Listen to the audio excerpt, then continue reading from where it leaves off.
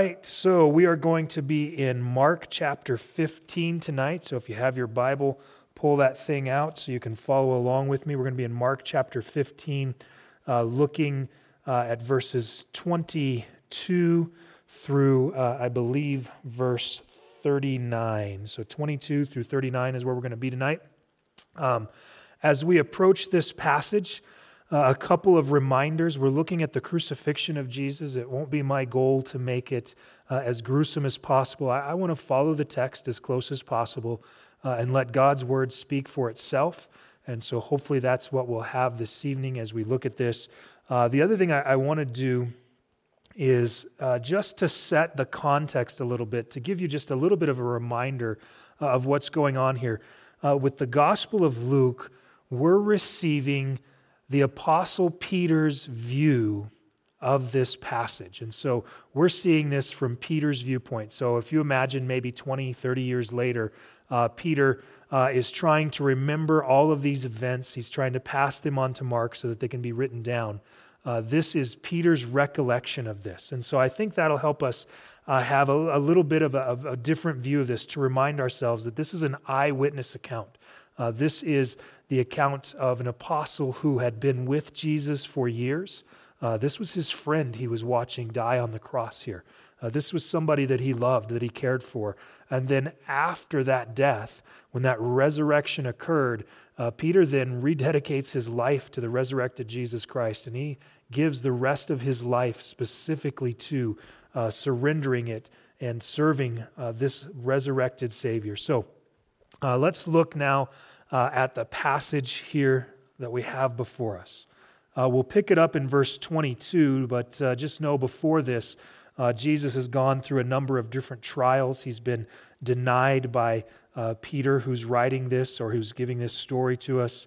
He's been mocked by the soldiers. He's been stripped and beaten and just punished and tortured in so many different ways, to the point where in verse 21 it tells us that he wasn't even able to carry his own cross, that they had to, as it says there in verse 21, they pressed into service a passerby coming from the country, Simon of Cyrene, the father of Alexander and Rufus, to bear his cross. The wording of that is interesting to me for a couple of reasons. I like the idea that it tells us Simon of Cyrene, and then it also mentions who his kids were. It's almost as if the author is saying, hey, if you want to check out the details of this, if you want to see if this is true, Alexander and Rufus, at the time of this writing, were still around. You could just go talk to them. This is how truthful this is. This is an eyewitness account. This isn't something that was maybe made up for history. This is an eyewitness account of what happened. The other thing I think is cool about this, when it says that Simon was pressed into service, it reminds me of Jesus teaching in the Beatitudes in Matthew chapter 5, verse 41, where he says something along the lines as if they ask you to go 1 mile, if they force you to go 1 mile, go 2. And so you see kind of played out here in Simon's life, a very visual example of that leading to the cross of Jesus. But anyway, the point that we want to pick it up here now is in verse 22. It says, then they brought him to the place Golgotha, which is translated place of a skull. They tried to give him wine mixed with myrrh, but he did not take it. And they crucified him and divided up his garments among themselves, casting lots for them to decide what each man should take. It was the 3rd hour when they crucified him. The inscription of the charge against him read, "The King of the Jews." They crucified 2 robbers with him, one on his right and one on his left. And the scripture was fulfilled, which says, and he was numbered with transgressors. Those passing by were hurling abuse at him, wagging their heads and saying, "Ha! You who are going to destroy the temple and rebuild it in 3 days, save yourself. Come down from the cross." In the same way, the chief priests also, along with the scribes, were mocking him among themselves and saying, "He saved others, he cannot save himself. Let this Christ, the King of Israel, now come down from the cross, so that we may see and believe." Those who were crucified with him were also insulting him. So the description of the crucifixion of Jesus Christ is not very detailed in the actual physical things that happened. Not a lot of time is spent on describing the physical things that happened to Jesus. There's several of those things we can find, maybe a few of them in other Gospels, but just from history and understanding how the process of crucifixion works, it would have been brutal. It would have been brutal for a number of reasons. The first being the beating that Jesus had already taken. He had already taken this horrible abuse. He'd already been beaten. He'd already been whacked on the head. And they had essentially, if you can imagine them, just throwing him down and kicking him and beating him and spitting on him. All the things that they had done. It said in verse 19 that they had kept beating him in the head with a reed. And so over and over and over.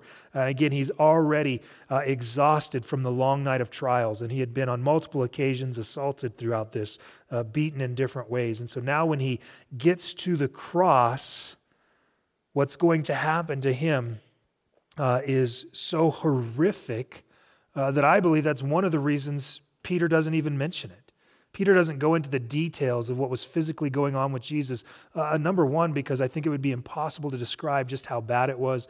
But number two, because this is a description of his friend's death. I don't know if you've ever been there when somebody died, but one of the things that happens when you're a pastor is you have opportunity to see people die. And for me, it's happened on a number of occasions. And I've been there kind of in those last moments as they've breathed their last breath. And you really get a new sense of what life and what death is and the way that those things feel when they actually happen. And so I could see Peter not wanting to go into detail. I do want to give us just a little detail, not to gross us out or anything like that, but just to remind us of what he went through. That when they got him to the place of the cross, that they took a hammer and nails and they nailed through his wrist bones there. They drove a nail through there and nailed him to a cross. And then they drove through his ankle bones, another nail that stuck him to the cross at the bottom. And then they lift that cross up into the air. And so now at this point, he's supporting himself on these three nails. And so his feet nailed together, his hands nailed against the cross. This is what's actually supporting him and holding him up. And if you can imagine, even now as I'm holding my arms up, my arms are starting to get a little tired. The blood is beginning to drop out of my arms, and it's getting harder and harder for my heart now to pump all the way out to the extremities of my body. Well, imagine this now. Because I'm standing up, it's easy for me to breathe, but imagine if you were slightly pulled down by the weight of your body to eventually it got to the point where it was harder and harder for your heart to pump the blood, harder and harder for your lungs to take in a breath. And in fact, they tell us that when you're on the cross that you actually have to push up against those nails to take a breath. And then you would sink back down again until you couldn't take it anymore, and you'd push back up to take a breath. That's what it was like for him on the cross. And imagine now, as he's pushing up, every time he pushes up, his back has been filleted open at this point. As they tortured and beat him, it says they beat him with these whips on these reeds on his back, and they laid his back open. So now he's taken his bloody and open back, and he's pushing it up and down against that wooden cross. Every time he takes a breath, the intense pain. Peter doesn't go into the details of that. It does tell us in verse 22 that all of this happened at a place called Golgotha, which is translated place of the skull. You might not know this, but in the Latin translation of the New Testament, that word Golgotha is actually the word Calvary. It's where we get the name of our church, Calvary Chapel. To translate Golgotha into English, we're told here it's translated the place of a skull. There's actually a Calvary Chapel up in Montana, and they just call themselves Skull Church. And so kind of a brutal name for a church, it might seem, but it really is just a literal telling of what this word Golgotha means. And if you are actually to go to that place, you can see that just the way the side of the mountain or the side of that hillside is formed, it just looks like a skull. It's called the place of the skull. But anyway, at the place of the skull, in verse 23, then it says, they tried to give him wine mixed with myrrh, but he did not take it. This wine was used to numb the pain. It's something that many Jewish women thought was a mercy to the people that were dying. And so just as a moment of mercy, when they would see people on the cross, they would try to give them this concoction of wine mixed with myrrh, which is like what would you call that? Is something that helps kind of numb the pain, so they don't have to suffer through. As I was describing what was happening on the cross, just think now, not having to suffer through that as much because this wine mixed with myrrh is there. It actually, I think, probably goes back to the book of Proverbs. I think these ladies were probably looking at the book of Proverbs. They see in chapter 31, verse 7, it says, we'll start in verse 6. Give strong drink to him who is perishing, and wine to him whose life is bitter. Let him drink and forget his poverty, remember his trouble no more. And so there's just this idea that just as a mercy, a moment of love, these women are trying to dull the pain of those who are dying on the cross. In this case, though, Jesus turns that down. Our Savior wanted to feel the full pain. He wanted to feel the fullness of the cross. He wanted to feel all of the suffering that went into that, so that this wouldn't be some partial sacrifice. This was a real deal sacrifice. He's taking on all the pain. And so verse 24 just very simply says again that they crucified him, but it then goes to describe just the inhumanity that's happening around him. It says, first of all, that they divided up his garments among themselves, casting lots to decide what each man should take. So imagine now, as you're hanging and dying on the cross, the people around you are basically playing dice, casting lots to see who gets your clothing, to see who gets your items, not even waiting until after you're dead, but just doing it right there. We also see that there is this inscription above his head, the King of the Jews. Well, remember, they've been mocking him about this. They had taken a crown of thorns and placed it on his head. And so you imagine those thorns had been beaten into his skin there. They had been pushed into his skull. And you just think about any time you've had just even a little cut on your skull and how much that bleeds. Well, imagine that now. And here they are mocking him even more with this inscription above his head, the King of the Jews. This is something the Jews were not happy about, by the way. They had asked that would be removed, but what they were told is what is written is written. In other words, hey, I'm not messing with it. It's King of the Jews. That's what it's going to say above his head. Well, in verse 27, it tells us also that there were two robbers who were crucified with him. And so we recognize this happening as well. There's this interesting mention there. It was a fulfillment of Scripture. We'll look at that more in depth when we get kind of to verse 34. But a lot of the things you're seeing in the Gospel of Mark in chapter 15 are going to be connected to a prophetic psalm, Psalm 22. So we'll see that connection as we go forward. But the part that I wanted to focus on here is in verse 29. Those passing by were hurling abuse at him, wagging their heads and saying, "Ha! You who are going to destroy the temple and rebuild it in 3 days, save yourself and come down from the cross." In the same way, the chief priests also, along with the scribes, were mocking him among themselves and saying, "He saved others, he cannot save himself. Let this Christ, the King of Israel, now come down from the cross, so that we may see and believe those who were crucified with him were also insulting him." So here we have three groups of people now. They're abusing him verbally. They're hurling abuse at him. They're mocking him. They're insulting him. We have these three different groups of people. The first is the passerbys. Just people that happen to be passing by, and they happen to recognize who he is, apparently by the things that they're saying about him. But it says they're wagging their heads and saying, "You who are going to destroy the temple and rebuild it in 3 days, save yourself and come down from the cross." They're taking his words, his promised words that he would be restored in 3 days, that he could destroy the temple in 3 days and rebuild it. Of course, he was talking about his body. He was talking prophetically about his resurrection. But these people who had heard of this teaching of Jesus, as they walk by and see him being crucified there, they're mocking him. the heartlessness that goes into that, to see somebody who's being put to death and really being put to death unrighteously, yet to mock them like this, just the passerbys. The second group is the most offensive, I think.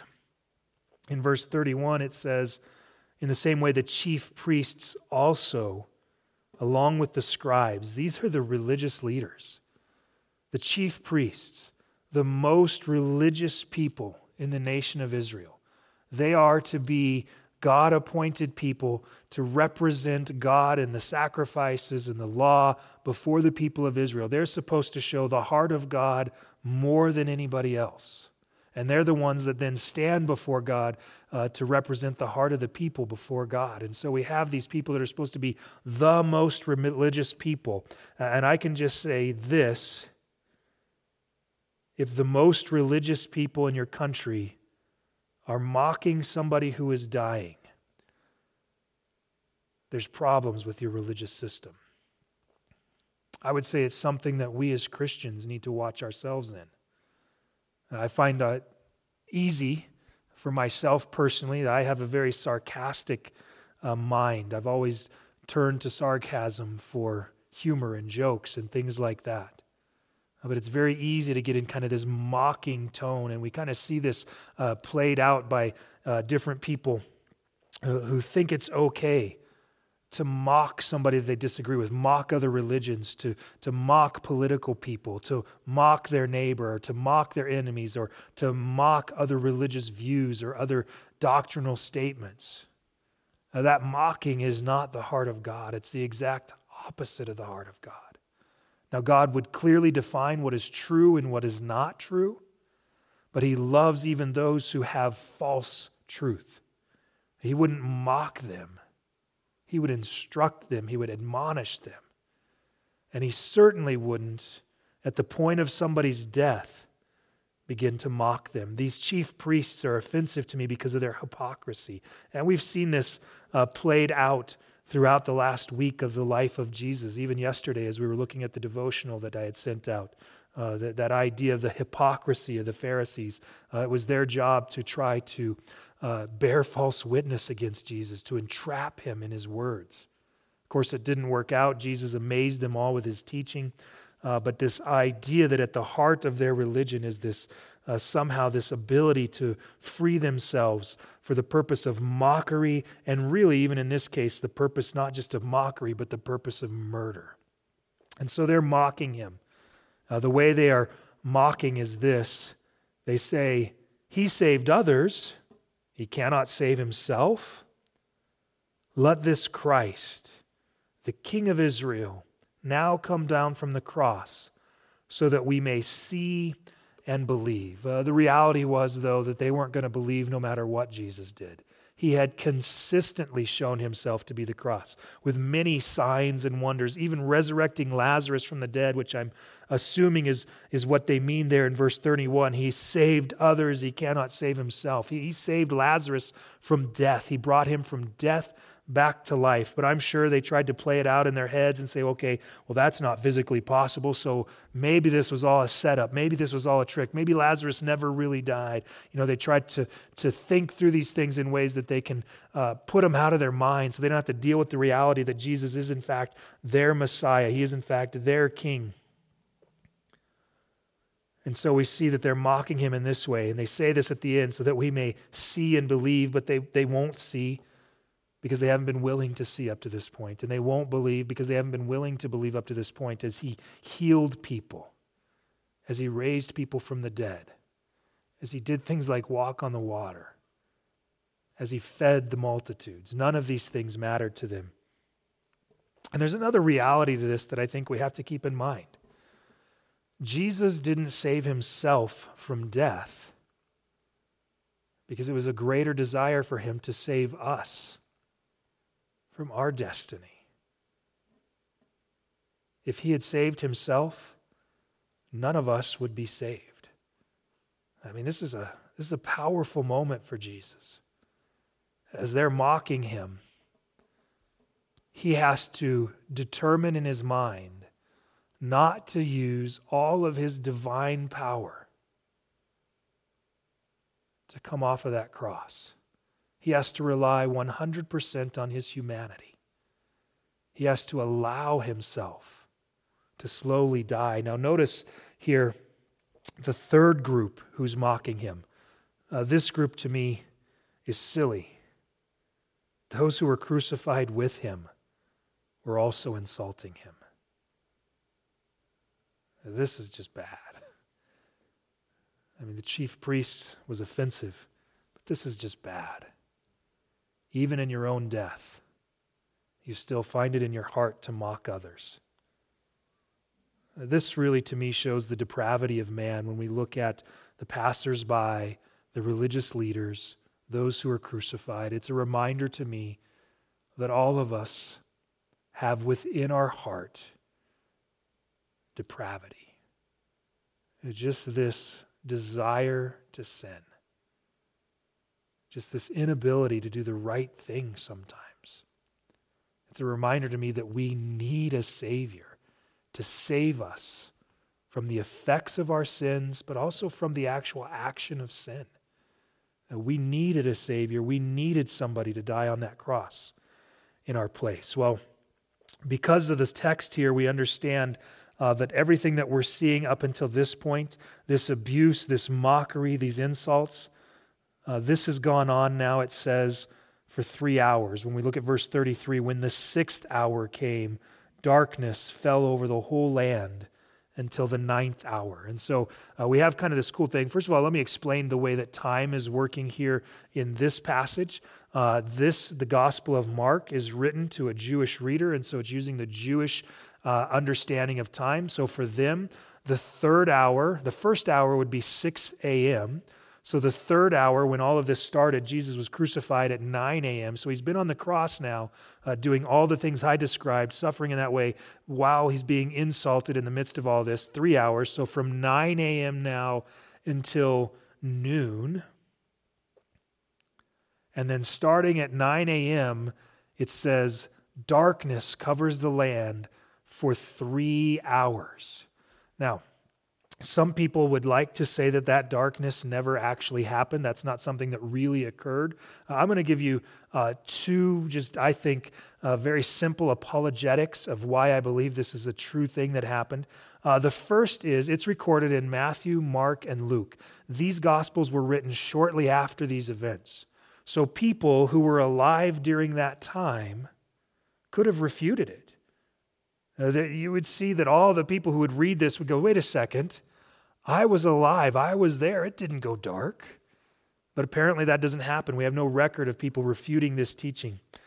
The next thing that I would point out as we look at the 6th hour is this, that when that darkness hit the land, even authors who weren't religious, who didn't know about all of this, wrote about this happening. There's actually 3 historians that we can look at, Thallus, Phlegon, and Africanus, and they write about this as well, even to the point of saying that it was so dark that you could actually see stars, if you could imagine. So this isn't even like a typical eclipse.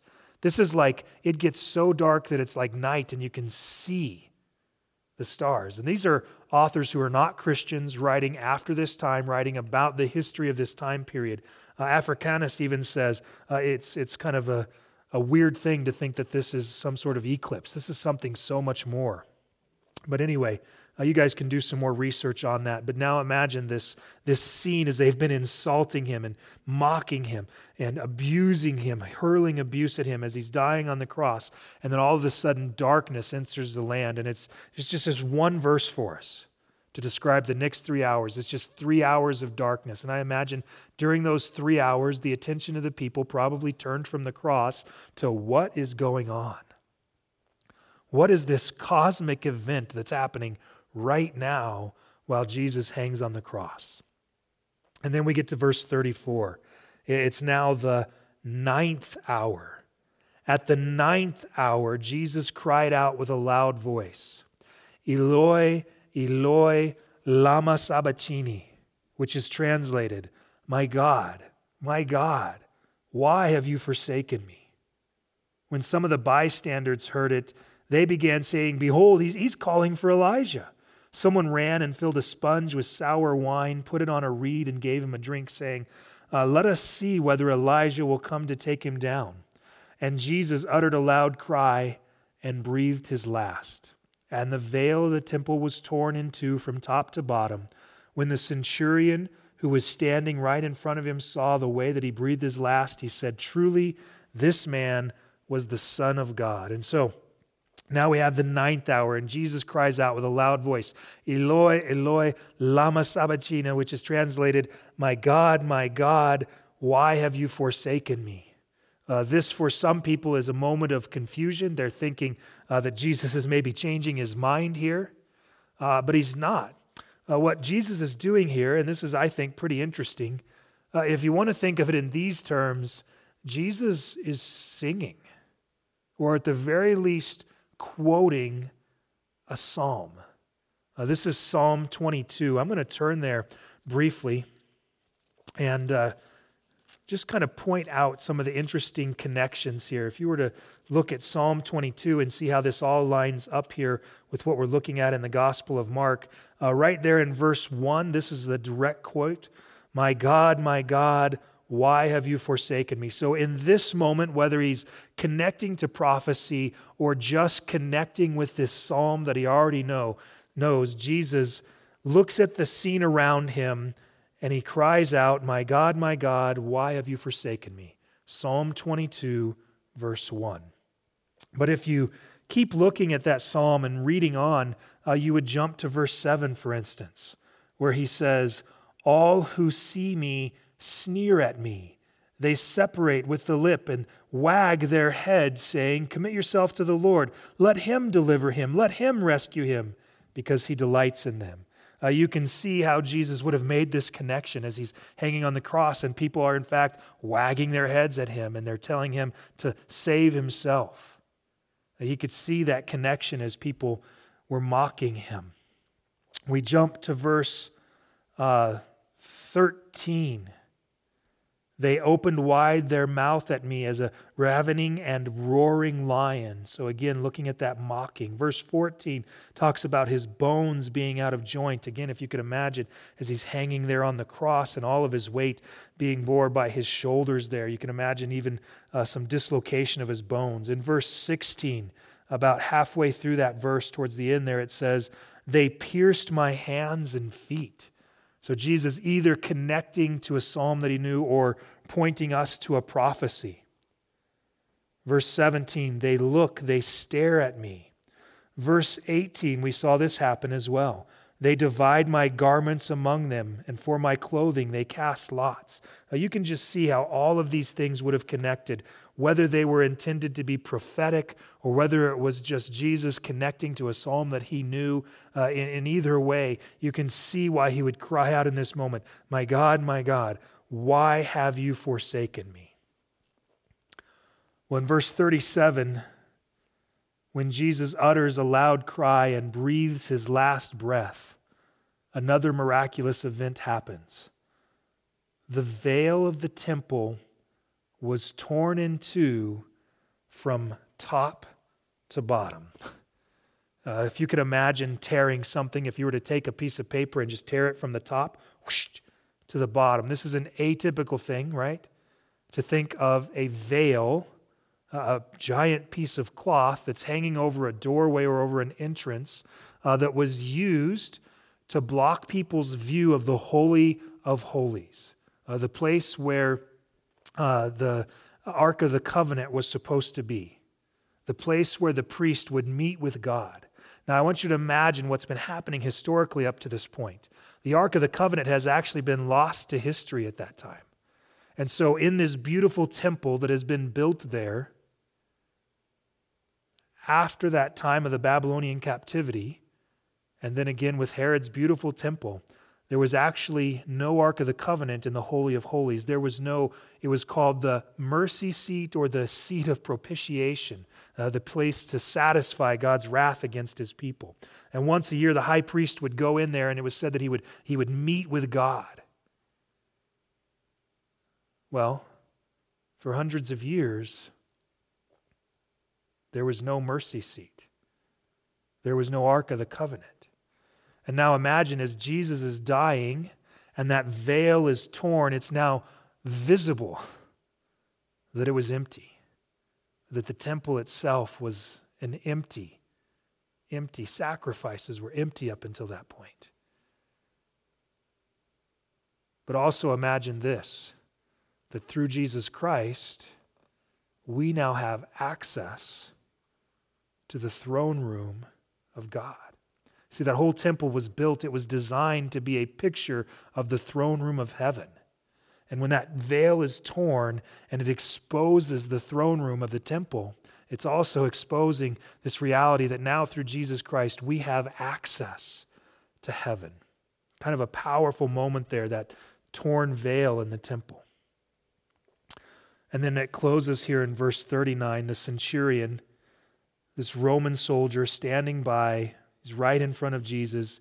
He sees him breathe his last, and he starts to just do the math in his head. You can imagine that he had probably heard the stories of what Jesus had done. You could probably imagine that he had heard of some of the miraculous things of Jesus. And then you could probably imagine that he had seen crucifixions before, but he sees how this one is different. He sees this mockery of the religious leaders. He sees the darkness for 3 hours. And then he finally sees Jesus breathe his last. And it all comes out in his head to this moment in verse 39 where this centurion believes. And he just said, truly, this man was the Son of God. A powerful moment at the death of Jesus Christ where this guy gets it. And he recognizes Jesus to be the Son of God. Now, I like to point out every time I see the phrase Son of God, that is that Jesus could only be the Son of God if he in fact was God. What I mean by that is the son of a human will always be human. The son of a dog will always be a dog. The son of a cow will always be a cow. And the Son of God will always be God. Jesus was fully God. There's a reality to that. But I also in these moments want to point out that this death on the cross wasn't just this horrific event that we look back in history, that there was actually something that was being accomplished here. Paul's going to describe this in 1 Corinthians 15.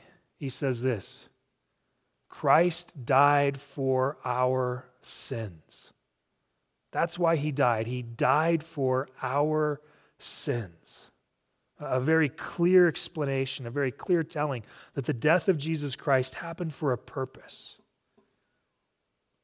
And even this we see, that it was while we were yet sinners that Christ died for us. This is even more powerful for me. Jesus didn't wait for me to clean up my act to pay the price for my sins. No, when he died, he was dying for my sins. He was cleaning up my act for me. That's what's being accomplished here. We're told that when Jesus died, that all the sins were placed on him and they were put to death with him. And then whoever would like to have his perfect life applied to their life, all they would have to do is ask. The sins of the world placed on him being put to death. Now those sins have been paid for. And anybody then can come receive that payment for themselves just by going to Christ and asking. There's a couple of other things that we see accomplished here. I think one of the clearest things that we have to recognize was accomplished at the cross is just a reminder that God loves us. John 3:16 says, "For God so loved the world that he sent his only begotten Son, that whosoever would believe in him would not perish but have eternal life." The cross of Jesus Christ is a reminder that God loves us.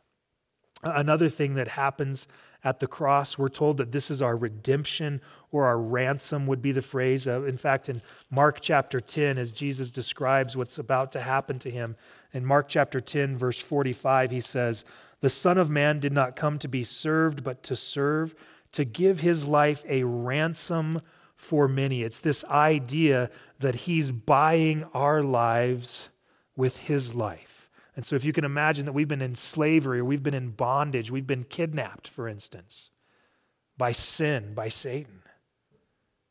Jesus gives his life to pay the ransom for our life, to get us out of that bondage, to get us out of that slavery, to get us out of that position of being kidnapped or stolen away by the things of Satan or by our own sins. We've been paid for by him.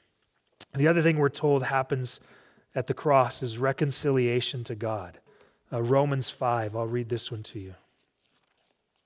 Romans chapter 5, in verses 10 and 11.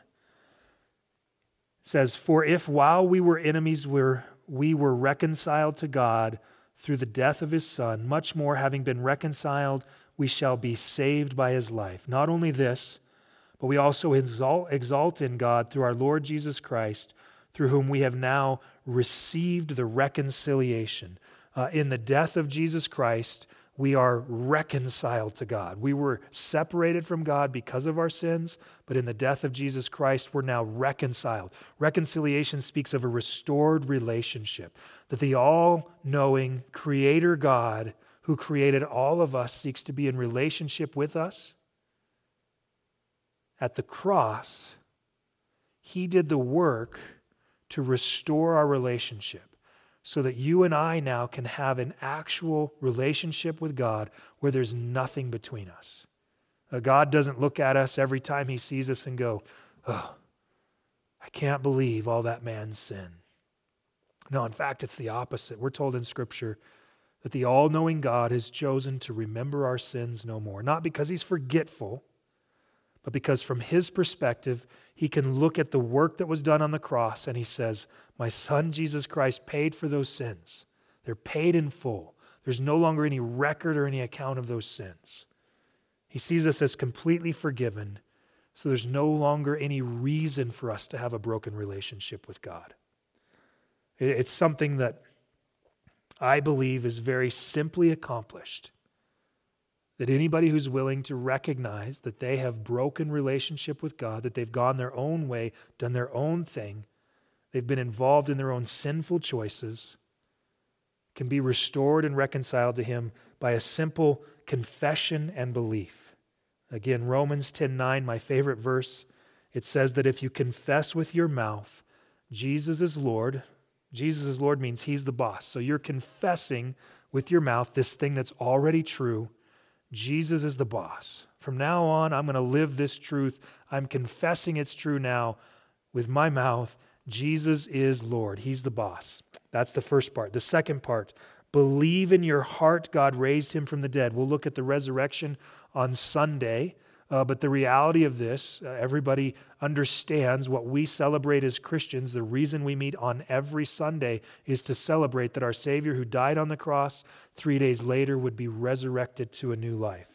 And so for us, we have to believe in our heart that God raised him from the dead.